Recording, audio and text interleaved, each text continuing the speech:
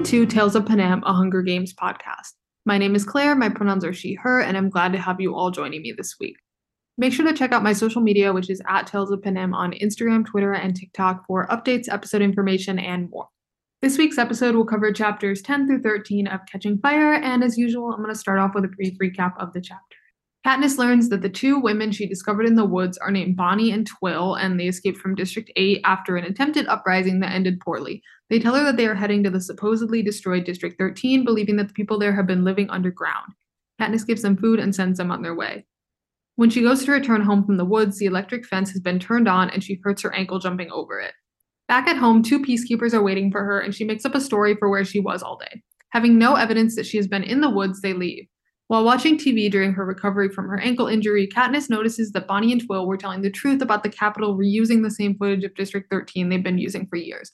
Amidst all of this, Cinna and her prep team come from the Capitol for her bridal photo shoot. Once they leave, Katniss updates Haymitch on everything that has happened, from Bonnie and Twill to the District 13 footage, but he tells her it's foolish to believe that there's anything left of 13 just based on this. President Snow goes on TV for the reading of the card, which is when he reads the card stating what the rules for the third quarter quell will be. It is revealed that the tributes for the 75th games will be reaped from the existing pool of victors, and Katniss suspects that this was not the original card for the quell. She goes to Haymitch and tells him that they have to save Peeta, and Haymitch agrees to volunteer if Peeta's name is drawn. Peeta, on the other hand, insists that they all start training to increase the chances of at least two of them surviving. At the reaping, Haymitch's name is drawn and Peeta volunteers. Katniss and Peeta are immediately dragged off without being allowed to say their goodbyes. So let's start right off the bat here with Bonnie and Twill. Bonnie and Twill are these two young women that Katniss meets in the woods outside of District 12 who have escaped from District 8 after the events of the uprising and are now on their way to District 13. And the reason that they believe District 13 is still out there is because the Capitol has been reusing this District 13 footage, and they can tell because of the Mockingjay flying. There's a Mockingjay that flies by in the corner, and it loops itself basically. And Katniss has some thoughts about the District 13 thing, but let's first talk about Bonnie and Twill and the fact that Katniss doesn't hesitate at all in deciding to help them. She gives them food, she lets them, warm up and helps treat them as best as she can. And just generally lends them whatever aid that she is able to. And it's so second nature for her because she's an incredibly selfless person. And if she were to be caught with them, she would literally be killed, and so would they. But she's not going to hesitate when it comes to helping them. Especially because that could have been her. Her and Gale have talked, not even just in this book, but in even the first book, they talk about running off together, and they decide against it because of how dangerous it would be and their families and stuff. But that literally could have been her if she decided to go along with that, or if things had gone differently and she hadn't been the one who got reaped, literally, or who went to the games. Under different circumstances, she could have been the one fleeing from her district, and literally almost was in this book. Because she literally tries to get everyone to leave with her to save their lives because Snow is threatening to kill all of them.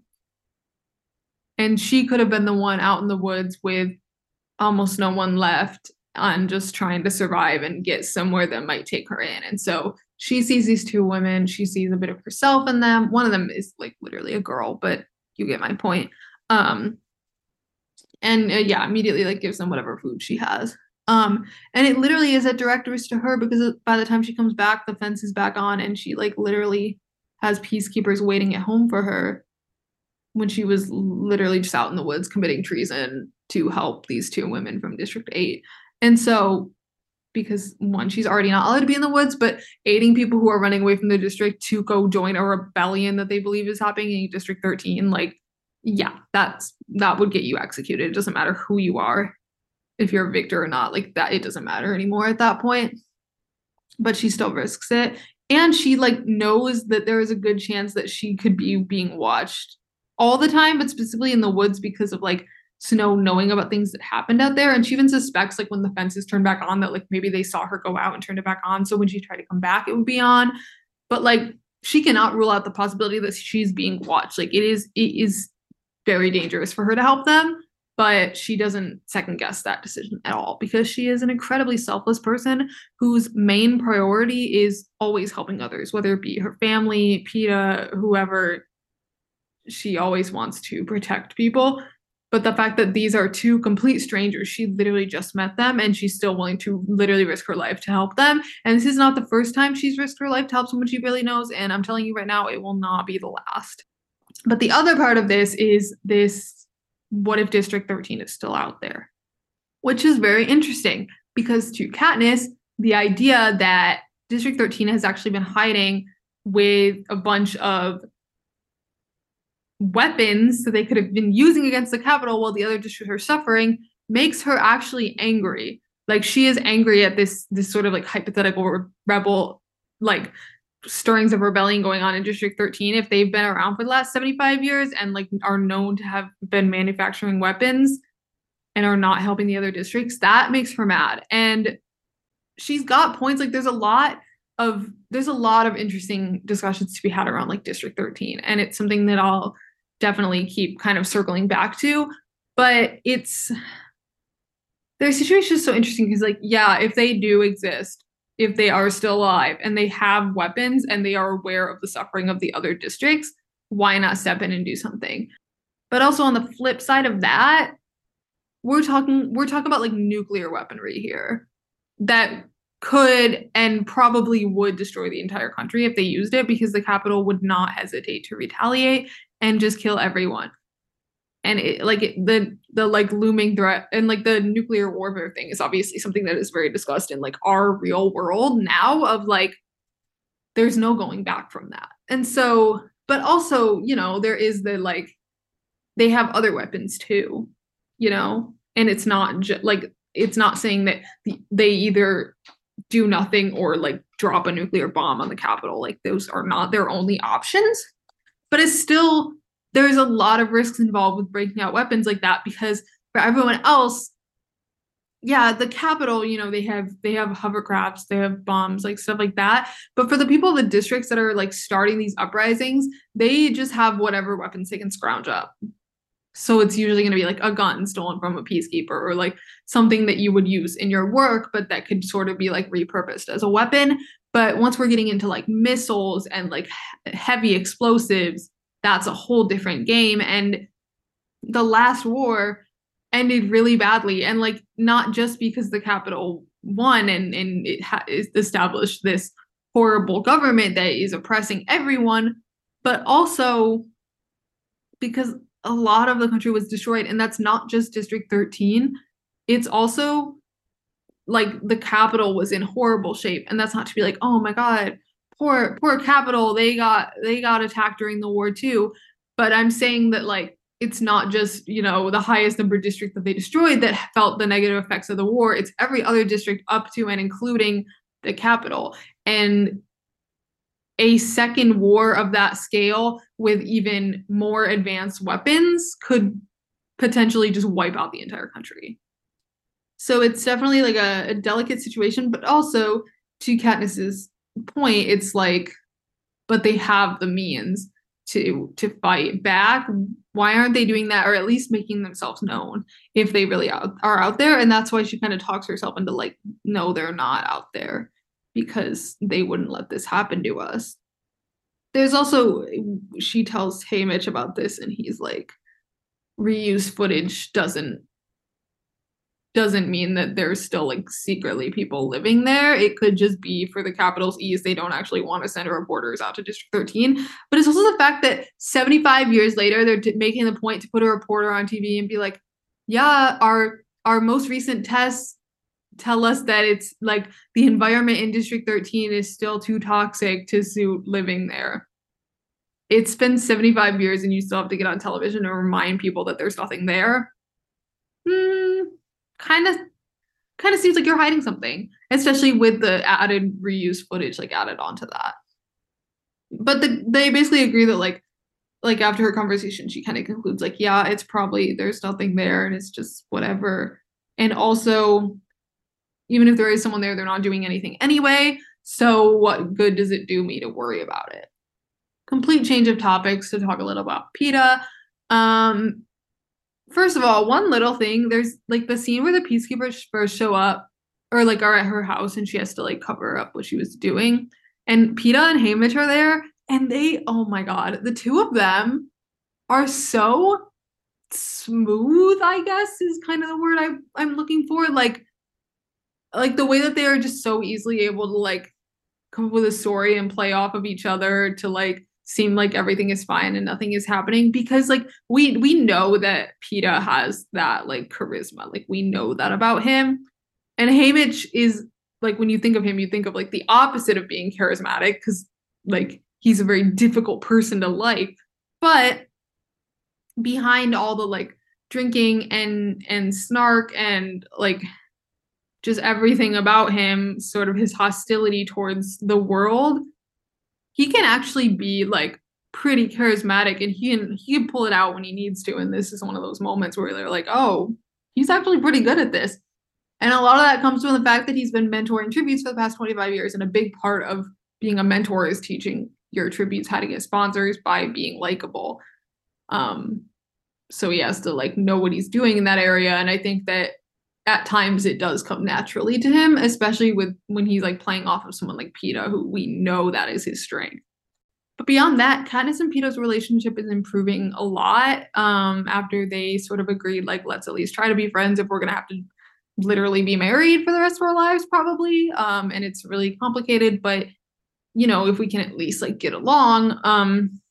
And so they start working on Katniss's like family book, which is basically like it's got like all kinds of stuff, like information about like plants with healing properties, edible plants, like just general survival knowledge, how to survive like in the woods, you know, stuff like that. And so they kind of start adding to it. But, you know, Katniss is obviously not the artist, Peta is. And so for a lot of these plants, like, it's really important that you get the details right because like eating something poisonous, like it's something like that, like it's literally life or death with some of these things. So you need to be able to know exactly what they look like. And so she basically will describe things to him and Peta will do like sketches until it's right. And then they'll like paint it into the book. And she loves watching Peta paint. And I think that this is like, they have a lot of like big romantic moments, you know, like big gestures, stuff like that. But I will always eat up these like little moments. Like her just watching him paint, getting so fixated on like his mannerisms and like the little things about his appearance that she would never notice before and like the way that he gets so concentrated and also just like the ability to appreciate someone you care about doing something they love is like really meaningful, especially in sort of like a relationship that's been as rocky as theirs, not even necessarily through like any fault of their own but just like because of their circumstances. And so to have them like get these little moments where they can just like really appreciate each other's company, not have to play for any cameras, not have to like think about the things that are going on in their lives, but just to like work on something together that they both take like pride and find joy in doing. Like those are the moments for me. Those are the ones. But yeah, they're really starting to like get close here and appreciate each other's company in a way that they didn't really have before. And I love that for them and for me getting to read it. um, okay. Here's a big topic that I want to get in today because I have like a million thoughts about it and it's finally like really relevant. So obviously we have our quarter quell going on here, and there's been two other ones. The 50th one had double the tributes and Haymitch won. So you know that next week, yeah, we're gonna get into it. But what I actually want to talk about today is the first quarter quell, the 25th games, in which the people of the districts had to basically vote on who they were sending. Which, first of all, just let that scenario sink in for a second. Yeah, exactly. But also, here's where my thoughts go from that. First of all, is like, oh, that's crazy. That's terrible. But then who do you vote for? And that's what I actually find interesting to wonder about. Because obviously in districts like the career districts like 1, 2, 4, they would just vote for the strongest person, a person who was probably going to volunteer anyway, you know, because they want that win. But then you think of like some of the higher districts, like 10, 11, 12, that don't even really want to send anyone. It's like there's people who are like really wanting to go. Um, so I have multiple thought processes. One is that like you would still vote for the person in your district who you think is like strong and maybe has a chance of winning, just like one for your district, because it would be really good for you to have the win, but also just like so you're not sending like a young child who has no chance of winning to their death when you could send like an 18-year-old who can fight. Um, because that feels more likely than a scenario where it's like, oh, none of us like this person, so we're just gonna send them. Because like some people would do that, but I don't think enough for that to be who actually gets sent, you know, like it's just bad when you think about it. But my last thought is, and this is kind of crazy, but what if they voted for the politicians' children? Like each district has like a mayor, they have head peacekeepers. Those people's kids are still a part of the reaping. What if they voted for them out of like hatred for these leaders? And I'm not saying that's what happened, but I'm not saying I don't think it's possible.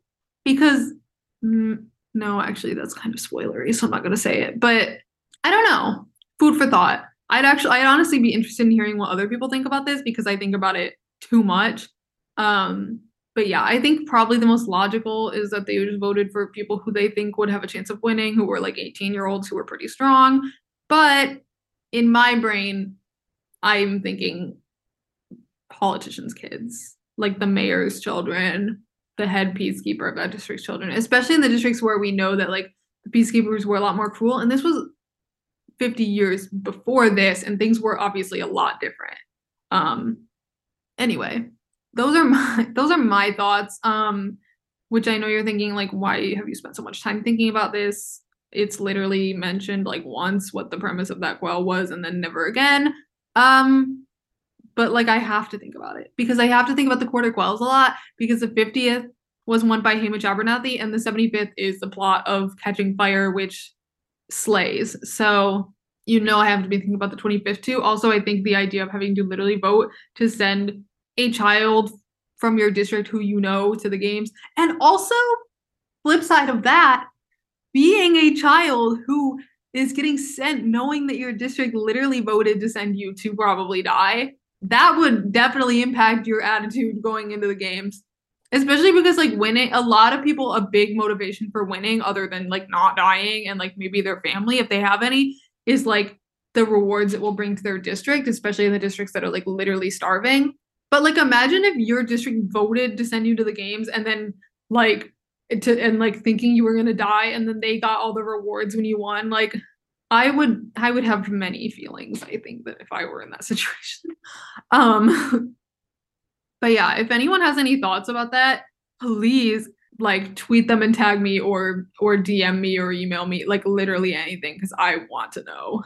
The next thing I want to talk about that's like also kind of related to the quarter quells is this thought that Katniss has that like maybe they had actually like switched their plans for this quarter quell based on things that were going on, which like feels obvious. Also, like as soon as that card is read, or at least as soon as Katniss is like, this feels a little intentional, you're like, yeah, it really does. Which it's interesting because the movie actually like expands on that in a way that the book can't as well because we can see the other side of that. There's actually a deleted scene where someone switches the envelopes. Anyway, I think about that one a lot. But also I don't okay, no, because I have a whole segment where I talk about deleted scenes during the movie episode, so I'm not gonna get into it. I'm gonna stop myself. But that's actually one of the deleted scenes where I don't feel super upset about it getting cut because it's really obvious that that's what happened. Anyway, okay, moving on. I got it out of my system. But yeah, like, are we really gonna believe that they just happened to write this down for the 75th games? Like, it wraps everything up way too neatly for the Capitol when, especially when you think of like District 12, literally wouldn't have even had a male and a female like victor up until this year, and the one person like from that district and like one of the only people in the entire country who is guaranteed to be picked is Katniss, the person who is literally causing the biggest problem for them. Yeah, but I'm sure it was just a coincidence, right? No, absolutely not. Um, and obviously she's smart, So she figures that out pretty quickly because she knows that everyone in the Capitol, or like not everyone in the Capitol, but most of the higher up Capitol officials want her dead, especially Snow, who controls everything because he's the president.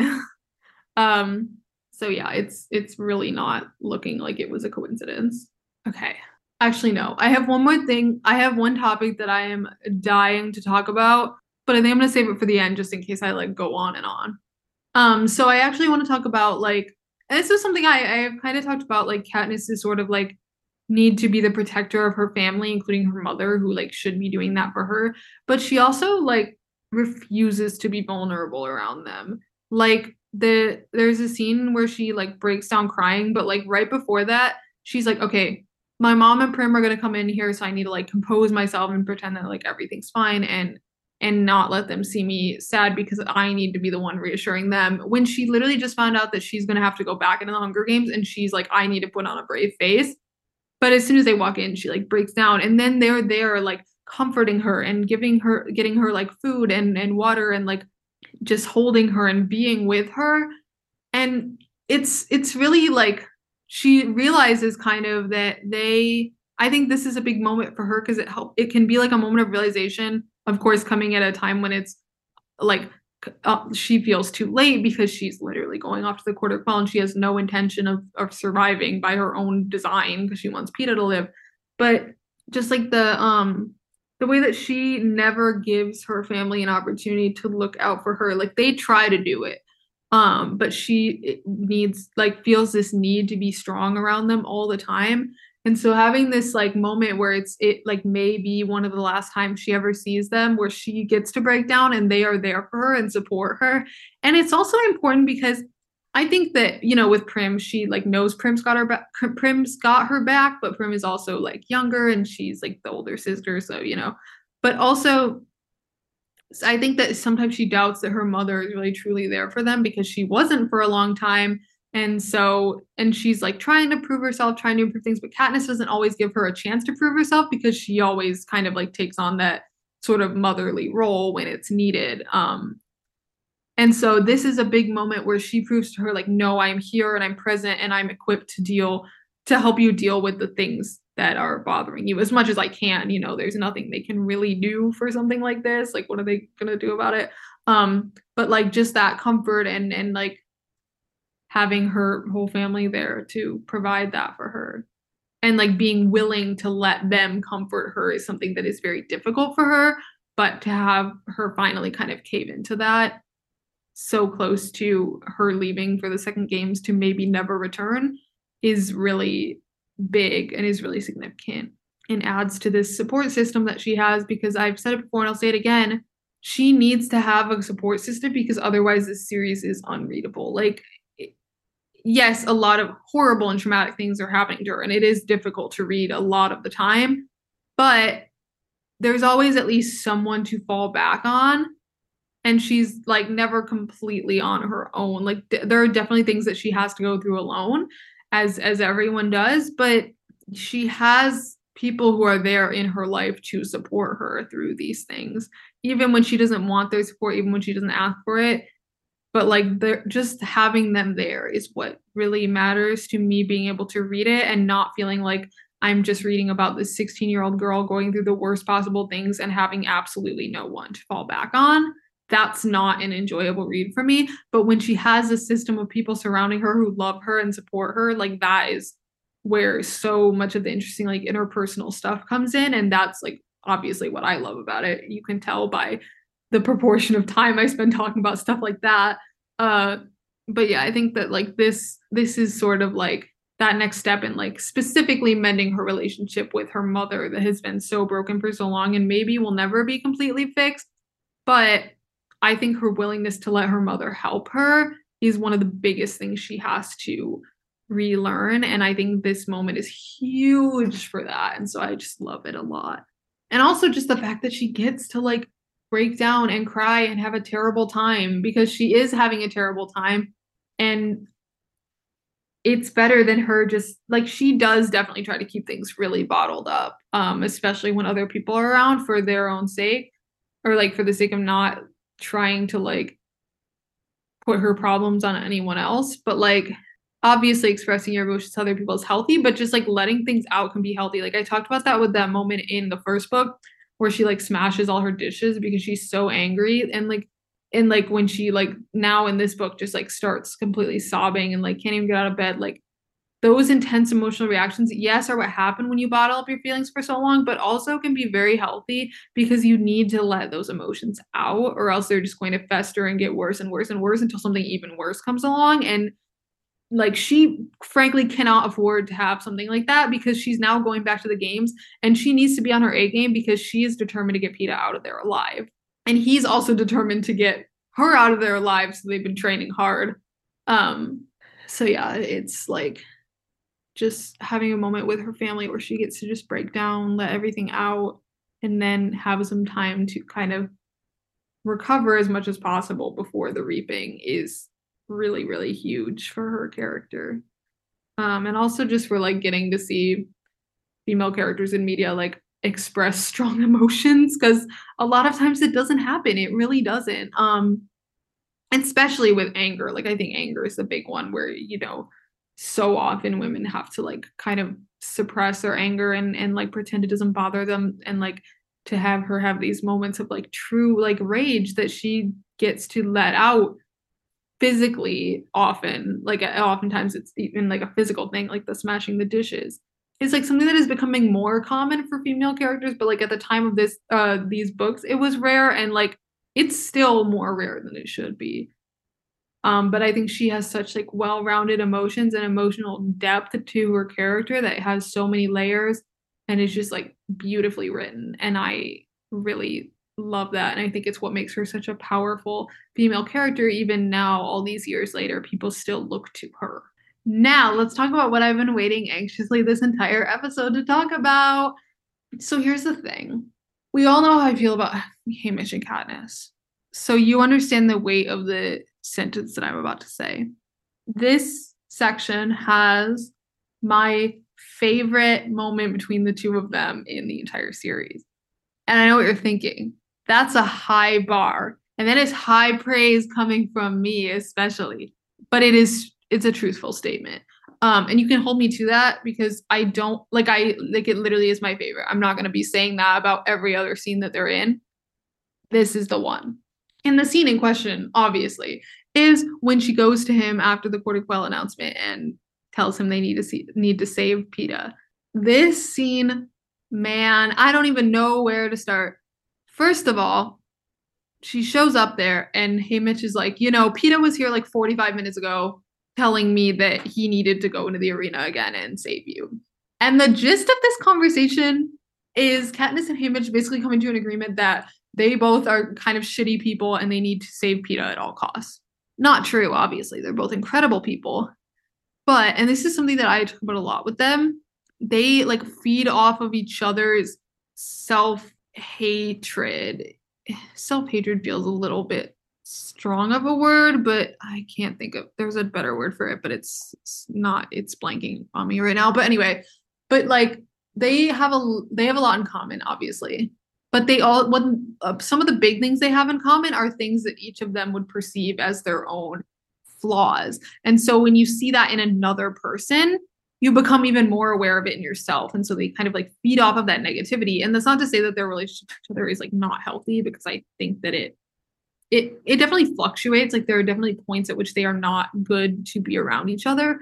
And like that's just the reality of it. But also like I think that they help each other so much in a way that literally no one else could have done for them. But like they literally are like no good person ever wins the games, but like maybe PETA is that person. And we know that Haymitch specifically made the choice to try to save Katniss in the first games, and the reason for that is because he knew how much PETA wanted to save her, and he thought that like if the two of them were both working at it, that they could find a way to get her home. But now PETA kind of feels like Haymitch owes him because he chose to save Katniss. So now instead of being like, save me this time, he's like, no, we need to still save Katniss and you need to let me go in there. Which is like so like Katniss doesn't have a choice. She's going in the arena no matter what. She's the only female victor from District 12. The only living female victor from District 12. Anyway, but yeah, she's the only living one. And so she's going in no matter what. PETA, on the other hand, doesn't have to go in. Especially now when Haymitch eventually agrees, like if they draw Peta's name, I'll volunteer for him. So if they draw Peta's name, Haymitch volunteers. He doesn't have a choice. But if they draw Haymitch's name, Peta doesn't have to volunteer. But he wants to because he wants to save Katniss. And the idea of like having to watch from the sidelines, like yeah, he would be sort of like their mentor and helping get them sponsors and stuff. But the idea of like watching that for him is agonizing, and he wants to be in there literally fighting to save her. But Katniss wants to save him because a big part of that, I mean, one, she just like cares about him, but also she feels that she owes him because they like of everything. I don't think I need to dive into that too much, but the role that Haymitch plays in this is so. He has this line in this conversation where he says, like something along the lines of like, oh, I think it's gonna be bad for me no matter where I am. Basically saying that like, yeah, it would suck for him to go back into the arena. That would be terrible, and like probably the last thing he wants. But you know what else is gonna hurt probably just as bad, or if not worse, is having to watch Katniss or Peta, or maybe both of them die. And there's, oh my God, it makes me crazy. The scene makes me literally crazy. I'm like bouncing up and down right now. But no, when she says like you have to try to save Peeta this time, the line in the book after that is like something flashes across his eyes. It's pain because oh my God, he literally loves her. And like they're family at this point. They're family at this point, and just oh my God, he loves both of them so much. And I can't. I literally am gonna go crazy. But no, this scene is so good. I literally have it pulled up because I'm like rereading it as we speak. It's so good, and I need to like have all the exact quotes because I need to break this one down. Yeah. You know what? Here's a special little fun treat for today. For anyone who isn't rereading and is just using these as like recaps, you need to hear this conversation. So I'm gonna do a little live reading. This is gonna be really exciting because I don't enjoy doing this. Because I think I was really gonna go through and like break this down and like bring up all the quotes I needed to bring up, but like the quotes I need to bring up are like every single line. So it gets better if you just hear it. So this is your me performed audiobook. But yeah, because I think that like I'm trying to, I definitely think there like are people listening to this who are reading along, but I understand that a lot of people like just kind of want the recap and the breakdown. But I think this is definitely a scene that you just need to get. Am I biased? Absolutely I am, and I am not ashamed to admit that. But this is actually like my favorite scene between the two of them. So I'm gonna read it. This is really fun. I'll probably never do this again. So I hope you all enjoy. So basically, they have announced the Quells. She goes to she kind of runs off for a bit, and then she realizes like it's either going to be Peter or Haymitch in there with her. And then she goes to Haymitch's house, and this is the conversation that they have, starting with Haymitch. Ah, there she is, all tuckered out. Finally did the math, did you, sweetheart? Worked out you won't be going in I'm sorry, every time he says sweetheart, I go insane. Anyway, sorry, I'm trying not to have commentary. Worked out you won't be going in alone, and now you're here to ask me what, he says. I don't answer. The window's wide open and the wind cuts through me just as if I were outside. I'll admit it was easier for the boy. He was here before I could snap the seal on a bottle, begging me for another chance to go in. But what can you say? He mimics my voice. Pick his place, Haymitch, because all things being equal, I'd rather Peeta had a crack at the rest of his life than you. I bite my lip, because once he said it, I'm afraid that's what I do want. For Peeta to live, even if it means Haymitch's death. No, I don't. He's dreadful, of course, but Haymitch is my family now. What did I come for, I think? What could I possibly want here? I came for a drink, I say. Haymitch bursts out laughing and slams the bottle down on the table before me. I run my sleeve across the top and take a couple gulps before I come up choking. It takes a few minutes to compose myself, and even then my eyes and nose are still streaming, but inside me the liquor feels like fire and I like it. Maybe it should be you, I say matter-of-factly as I pull up a chair. You hate life anyway. Very true, says Haymitch, and since last time I tried to keep you alive, seems like I'm obligated to save the boy this time. That's another good point, I say, wiping my nose and tipping up the bottle again. Peeta's argument is that since I chose you, I now owe him anything he wants, and what he wants is the chance to go in again and protect you, says Haymitch. I knew it. In this way, Peeta's not hard to predict. While I was wallowing around on the floor of that cellar, thinking only of myself, he was here thinking only of me. Shame isn't a strong enough word for what I feel. You could live 100 lifetimes and not deserve him, Haymitch says. Yeah, no question he's the superior one in this trio. So what are you going to do? I don't know, Haymitch sighs. Go back in with you, maybe, if I can. If my name's drawn at the reaping, it won't matter. He'll just volunteer to take my place. We sit for a while in silence. It'd be bad for you in the arena, wouldn't it? Knowing all the others, I ask.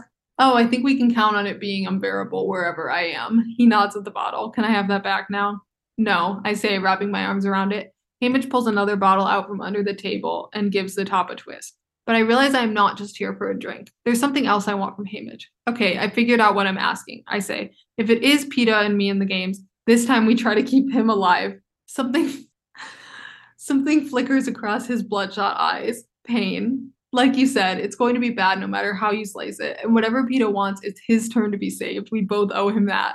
My voice takes on a pleading tone. Besides, the Capitol hates me so much, I'm as good as dead now. He still might have a chance. Please, Hamish, say you'll help me. He frowns at his bottle, weighing my words. All right, he says finally. Thanks, I say. I should go see PETA now, but I don't want to. My head's spinning from the drink, and I'm so wiped out. Who knows what he could get me to agree to? No, now I have to go home and face my mother and Prim. Okay, everyone applaud. I know that was such a great reading. I only stopped to comment like 1 or 2 times. Yeah. So like when I say this literally makes me feel crazy, like now you know. So you're welcome if you hadn't read that one in a while. It's always a fun one. Every time. I've read it like a million times. Like I'll just go and read that conversation sometimes. But still, when I was rereading it for this episode, I was like, oh my God. But yeah, so much in there, so much packed in this little conversation. We learned so much about Hamish just from this one conversation with her. But basically, the gist of it is that Hamish is their family and he really loves them. And also, he has a lot of friends who are victors as well, like outside of District 12. He's friends with a lot of the victors from the other districts. But just the fact that, like, yeah, it would be obviously really bad for him to have to go back in the arena because one, like, hello, it's not good for anyone, especially someone who's done it before and still has the trauma from that. But also the fact that the people he'd be having to kill in there would be his own friends. But also when he's on the outside, he's still gonna have to watch that happen, and he's gonna feel basically powerless to save Katniss and PETA. And also just knowing that like they're not gonna get away with what they got away with last time. There's no way both of them are making it out, and it's really unlikely that Katniss is gonna make it out because like half the point of this probably is to get her killed. Like I'm gonna be real. Like yeah, to show like that the victors are not as strong as you think they are, but also in terms of like standing up to the Capitol. But also they also need like a quote unquote like neat way to get rid of her that's not gonna like raise eyebrows in the districts. As much as like literally just executing her would. Because then also the Capitol, like, yes, they orchestrated it, but they look less like the bad guys when it's another victor having to kill her in the arena versus like them just straight out executing her. But also, yeah, it's not good. Like, he literally cares so much about them. And I just also, yeah, the line about like you could live 100 lifetimes and never deserve him. The two of them just feed off each other's energy. And like it can be bad because they have a lot of things about themselves that they really do not like, and they see that in each other too, and so they kind of validate each other's own like yeah, I'm never gonna deserve PETA, and him it's just like yeah, no, you're not. And it's not because like he's trying to be hateful, it's because they're kind of the same, and like he knows or he feels that PETA is better than him and therefore is better than the both of them. But yeah, they agree to try to save PETA. And it's like so hard for Hamish, and it's not because he doesn't want to save PETA, obviously, but it's just the knowledge that to do that he has to lose Katniss, and like it would be the same going the other way when they agree to save Katniss. He would feel the same way towards PETA, but he recognizes that he kind of owes both of them at this point, but he owes PETA, and what PETA wants really is to save Katniss, but like they know that the best way they can honor PETA is, or like return the favor to PETA almost, is keeping him alive, and that he deserves to live like a good long life. Not to say that that the other two of them don't, but I'm saying that like through their perspectives, they think that he's more deserving of that than either of them. And yeah, just back to PETA, the fact that the second they made that announcement, ran to Hamish's house and was like begging to save Katniss, he's the best person. Who is doing it like him? Who is that level of loving another person to where you're literally the first thing you think of is not, oh, I'm gonna have to go back into the Hunger Games and like maybe die and go through all of that again. But the person I love could die, and I'm willing to volunteer myself to go have to fight just so that she might live. And he does volunteer. And I wouldn't be me if I didn't say it, but like, don't you ever just think about what would have happened if Haymitch and Katniss had had to go into the arena together? Anyway, I'm not going to dwell on that though. But yeah, so this conversation is actually my everything, and I actually think about it all the time. And I might, now that I'm rereading it, maybe I'll like photocopy it and stick it on my wall just so that I can see it every day. But there's just truly so many lines packed into there that I'm like, I needed to get into this one. And look, I managed to do a live reading of it and still not go over the amount of time I like to have for my episodes. I really had to like plan out my topics for conversation for this for this like section of this chapter though, because I knew that if I didn't, I would just talk and talk and talk about it. And that's why I saved it for the end too. Thanks for joining me this week on Tales of Panem. Next week is the first week of the month, so I'll be doing my monthly character study episode, which will be on Haymitch Abernathy. If you have any specific questions or topics you'd like me to cover, you can DM them to me on any social media or send them to my email, which is talesofpanem@gmail.com. If you'd like to leave a review or rating of the podcast on Apple Podcasts or Spotify, it would be very appreciated. Thanks again for listening, and I'll be back next week.